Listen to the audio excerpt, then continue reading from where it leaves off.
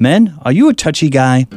Hi, I'm Jay Cookingham, founder of Strategic Fathering Ministries, when a man-up moment. In basketball and football games, the outcome is often determined by the number of touches that the key players have in a game. And dads, we need to have those same kind of key touches on our family.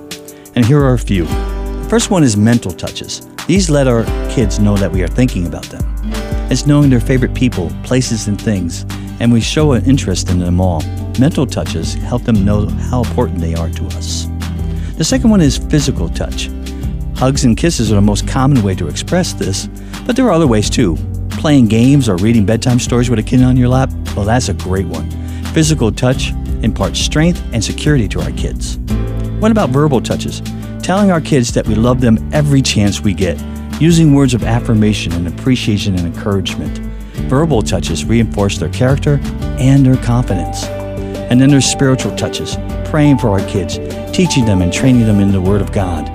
All these nurture their spiritual life. Spiritual touches help connect them with Father God. And emotional touches, giving our kids a safe place to discover their strengths and their weaknesses. When kids know that their home is a safe haven for them to share thoughts and opinions, that fuels emotional health.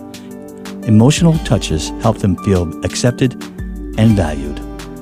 God bless you, and we'll see you next time. Meanwhile, please visit strategicfathering.com.